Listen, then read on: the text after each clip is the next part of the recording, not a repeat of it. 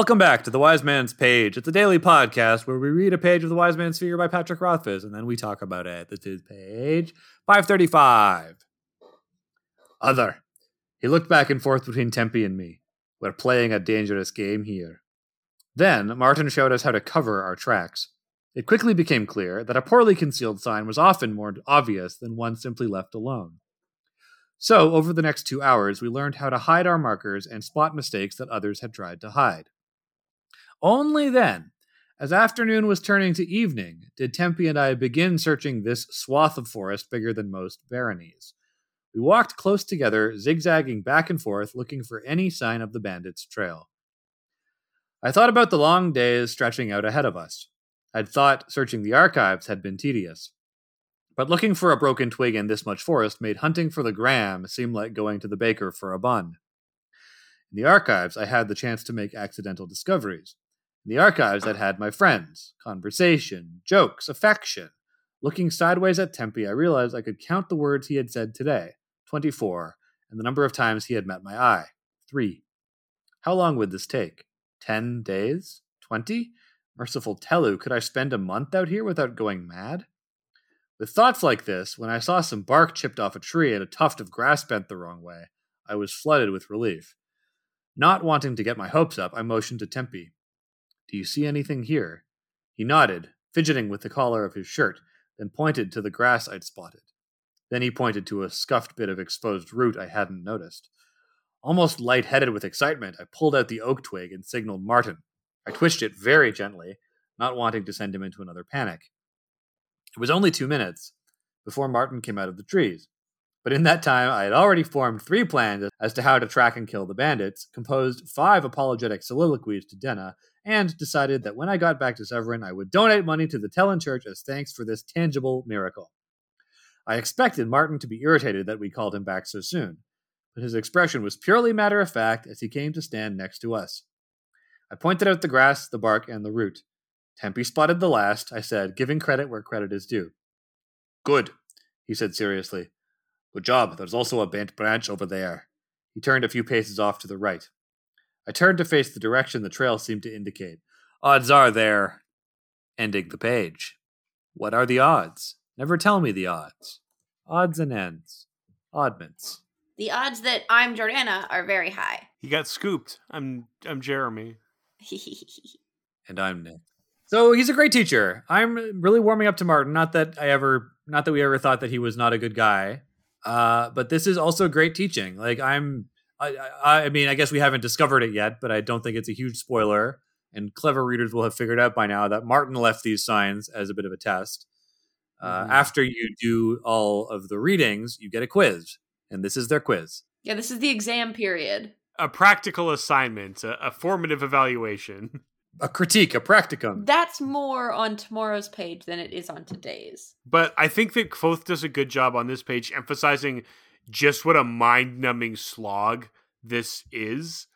Can you imagine having to search miles and miles of forest, like literally inch by inch, looking for, as we have just learned in painstaking detail, the tiniest, faintest, most subtle signs that someone has been by? Yeah, and he's also doing it with an incredibly quiet person, and he is probably an extrovert. Yeah, but you can't chat either because you don't want to give away your position. Yeah. Because you're also potentially being hunted, right?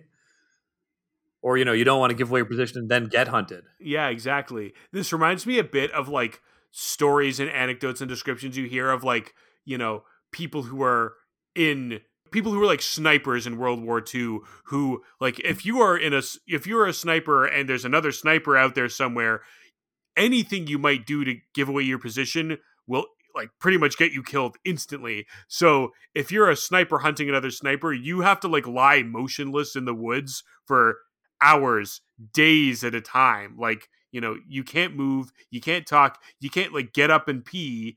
You just have to stay there because anything you do will probably give you away and get you killed. Same thing with, like, wildlife photographers who, like, go into the deepest jungles of, Borneo or whatever to, like, catch a picture of the mysterious whooping hummingbird, and they have to, like, set up a hide and sit around for 6 months doing nothing, on the faint chance that they will see like some rare bird and like get their perfect shot. That's the kind of discipline and like commitment that I simply do not have. I would not be able to hack it in either of those jobs.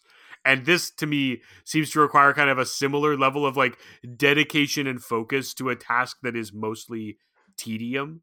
You'd think that Kvothe would equate this a little bit with the naming state, right? Or with the Alar, because this is a mental task. This is something that's about, like you say, focus.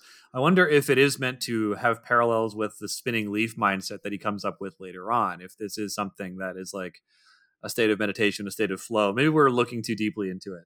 It seems to me that you would definitely need to fall into sort of a Zen attitude when doing that.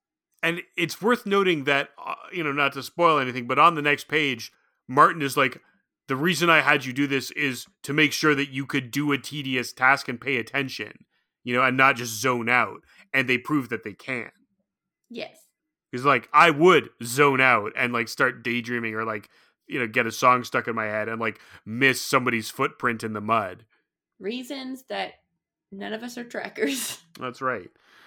But Man Tracker, if you're out there, the offer still stands. I have no further things. Oh, I was just going to ask, like, what was Man Tracker's name? Do you remember? I mean, we have all of the accumulated human knowledge of history at our fingertips. Yeah, but I feel like it was something like monosyllabic, only a couple of letters, like Ted or Bob or Reg. Was it Reg? It was Terry Grant. No, I'm pretty sure it was Reg. I mean, the internet says it's Terry Grant. Yeah, but he was a sort of a Reg figure, wouldn't you say? Yeah, he was Reg-like in many ways. No! I just realized what you're doing. You guys suck. I don't like you. I'm quitting this podcast. The pact is sealed. We have completed our time. No, and now the stars are right. Remember, what is it that I even owe you after Reg has appeared in 3 episodes after a certain amount of time? Like, what is it that I owe you? Is it a t-shirt? Did you want a t-shirt? What is this? Everything. Everything. What is the t-shirt supposed to say? Like just Reg on a shirt? Like, what is it supposed to say? I don't even remember. Write in and tell us what we've won by driving Jordana to the brink of madness. The brink of Regness, if you will, on tomorrow's page. The win.